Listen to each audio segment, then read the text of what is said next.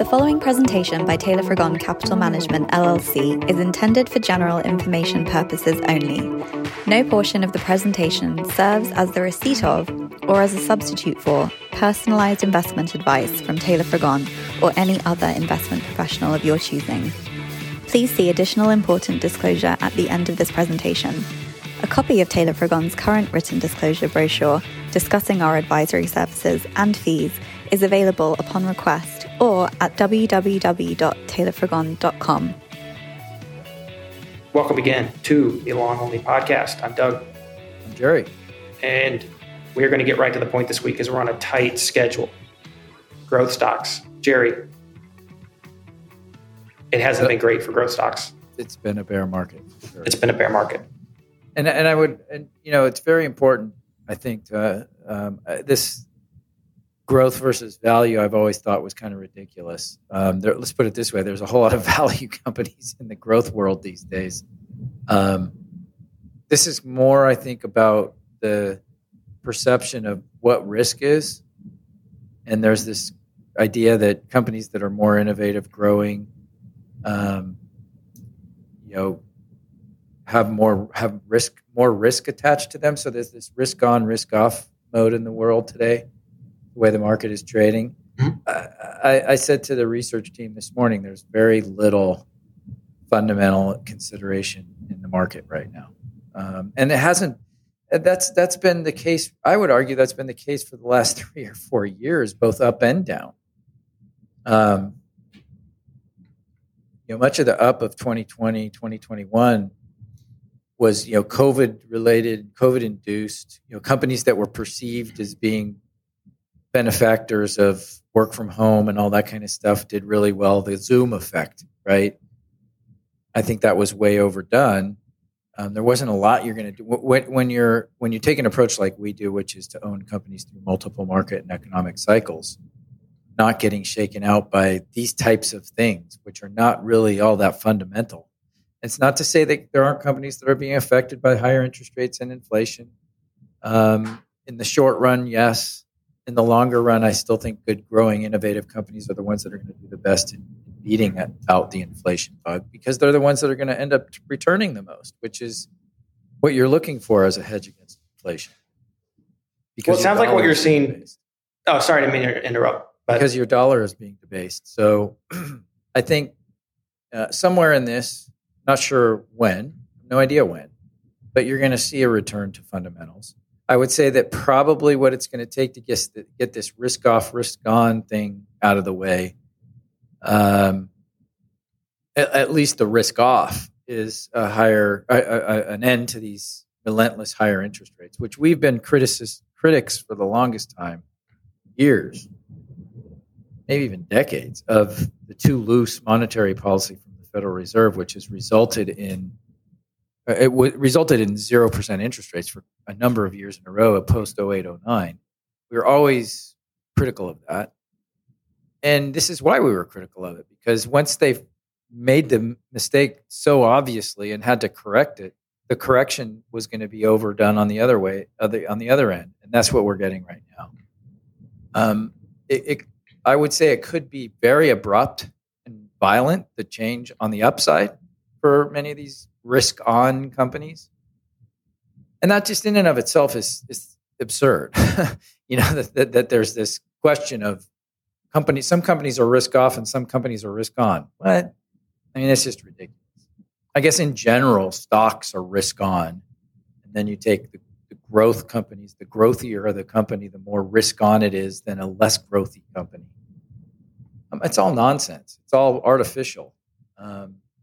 And I would say part of the broken mechanism of the market that we've talked about, which I think really only affects people who are short-term minded, plays into this, or it plays into that, in that less liquidity, more volatility, based on the fact that less humans are making trades today. It's much more automated. There are many more arbitrage type activities going on around ETFs. We've talked about that ad nauseum. We don't need to get into it in detail anymore. All of that plays into a more volatile, more irrational in some cases. And I said artificial, and I'm not the only one saying that. I'm hearing a lot of people talking about this sort of artificial pricing that's going on right now. That's induced by a Fed that's fighting a battle they probably now don't have to fight. The inflation bug is probably, well, it's not completely rooted out, and it never will be. And it really can't be when you have fiat money. We're always going to be critical of that, but the extreme ups and downs that we're seeing, and the idea that the Fed somehow is all knowing and omnipotent with respect to all things economic is absurd.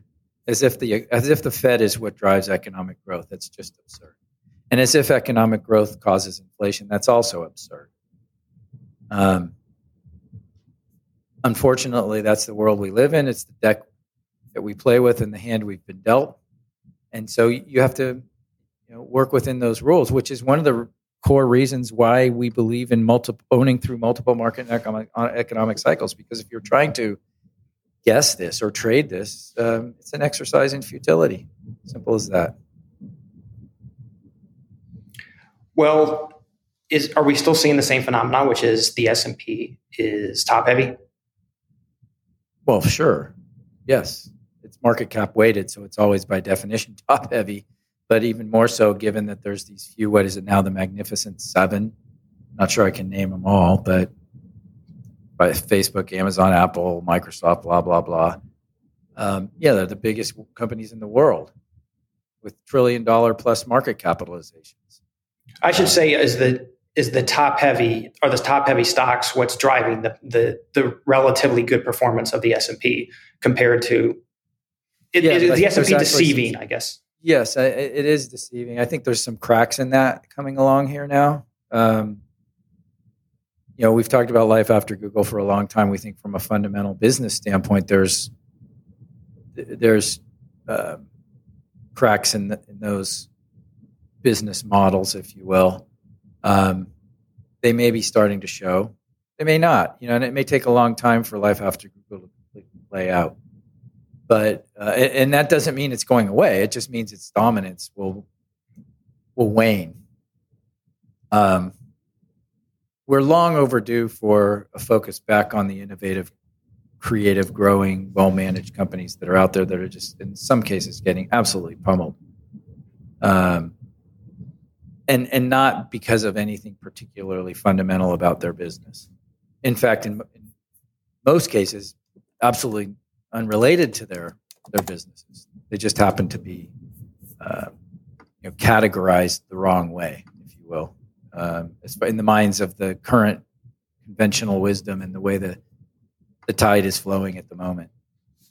Yeah, and I misspoke earlier. Obviously, the makeup of the S&P is such that it is by definition top heavy. But I guess my question was: is it being those stocks? Is it being distorted in the fact that it's being upheld by just a few of those stocks? It seems like the indices have done relatively well, the large indices, and that's because of just a few of these large stocks which are pulling the rest of the market up, or at least buoying it to some degree. That's true. The next recurring theme I think I see from hearing you guys yell and scream and complain in the research room is it seems like we're seeing more and more stocks where you look at the balance sheet and the whole and effect the stock price is less than the sum of the parts. Simply the market capitalization, the stock price does not equate to the health of the balance sheet. Sometimes it's less obvious than others, but there actually are occasions where the market value is trading at close to, if not even below, the net cash position of the company, which is like, really, okay, this is a functioning company doing. I mean, we see there's one out there. I won't use names right now, but that we're looking at, and we actually even own, where it's trading at a slightly above its cash per share. So its price per share is slightly above its cash per share. This is a company doing, making money and doing, hundreds of millions of dollars in revenue. It's pretty mind-boggling. Is it profitable? Yeah, I said it's making money. Yeah, it's just turning over into profitability from a long growth trajectory. But it's the kind of company that has less than $1 billion in revenue in a potentially hundreds of billions of dollar market, a transformational type company, transformational technology. There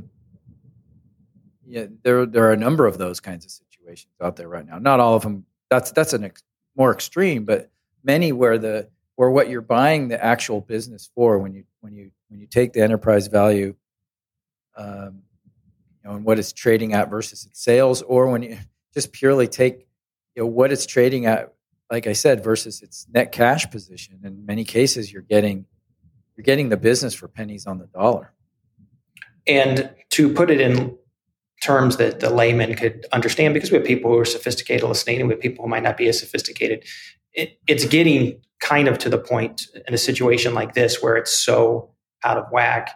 Someone's charging you, $1 million for a business, and then you ask, okay, and what are your assets? Well, we have $1.2 million in the bank. It's kind of like the situations and what we're seeing. Obviously, it's not that in front of your face, but if you piece it all together, you're getting the same thing.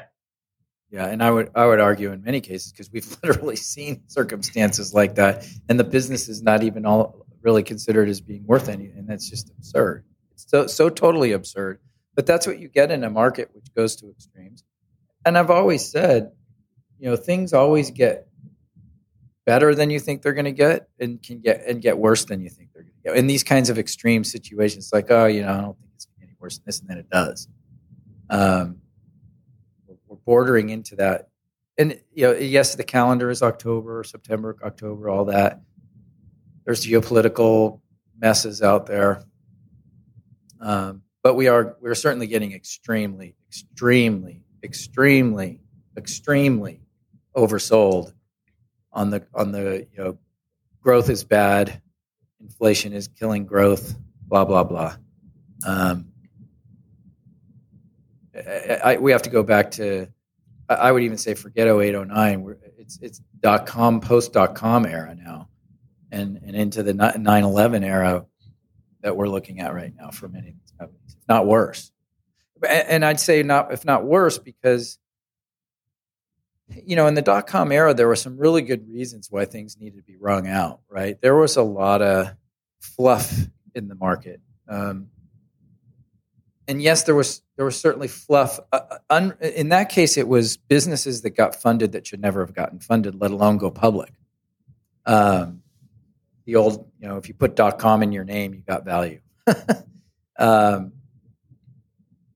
That was not the case this time around. Was there extreme? Yes. Was there an extreme on the upside? Yes, for sure. But nothing quite as egregious as was happening then. But we're seeing the wake of it is similar, very similar. At that, I give you kind of a one example would be, and I don't have these numbers exactly right, but off the top of my head, you take the software space, which back in the post.com era, I recall between like a common metric in software for valuation is price to sales. So what's the company's value versus its sales? And as I recall, it got to like 2 to 2.5 times as a group, the whole software group. And at that point in time, software was very different than it is today. It wasn't the software as a service model. That was, just barely beginning, if it even had started by that time. It hadn't really. And so it was the license model, and you had to renew the licenses and all that kind of stuff. It was a much more bumpy business, lumpy and bumpy. Fast forward 20 plus years later to today, software as a service is the standard for the software business. It's a much more stable business. It's a much better user experience for the user. It's just an all-around better way of doing things, which is far more efficient, far higher margins, and a reason why you should see higher valuations for the software space, which you do. But where we're averaging, 15x in 2020, 2021. Now we're getting down into the 5 and 6 times, which is that reasonable? I would say that's similar to the 2 to 3 times back in the post.com era for the valuation of the software space. And I'm just talking about one particular software or one particular industry or slice of the economy, and even in one slice of technology. And we don't look at things in terms of we want to buy software. I'm just using that as an example of valuations going to an extreme. So we're kind of at that point now, I think, in some of these sectors and industries, particularly in technology, but also in other areas of growth in healthcare and medical technology, medical devices, consumer discretionary, the typical traditional growth areas, which, surprise, surprise, they've been the areas of growth for years, and they will continue to be the areas of growth. Interesting. Why consumer discretionary? Because interesting ways of doing delivery of products to the consumer, changes in creative ways of doing that are come about, and that's where you get opportunities for growth in consumer discretionary. Technology speaks for itself. We don't need to get into that. Medical devices, medical technology, doing procedures at a much more a less invasive and cost-effective way of doing things. That's running. That narrative is running amok all over the place right now in medical device technology, and huge opportunities there for saving lives and helping people to just live a much better life. So, I mean, there are all of those things that are being discounted right now. Well, as the great Thomas Paine said, these are the times that try men's bankrolls. So we definitely, whatever the market is doing, whether it's very good or very bad, people need to be ready to come out the other side. So temper your negative and positive emotions, because it certainly seems like the good times when they're going on seem kind of like they're going to last forever, and the bad times are the same way. So, and we've never been. I don't care what anybody says. It's impossible. That's why, again, I will repeat this mantra over and over again. Multiple market and economic cycles, we hold through them, and it's not buy and hold. It just means if we have a good business, we're not going to throw it away because there's questions about the economy or questions about the market. Because we never know for sure if those are going to come to fruition. Sometimes they do, and we ride through them.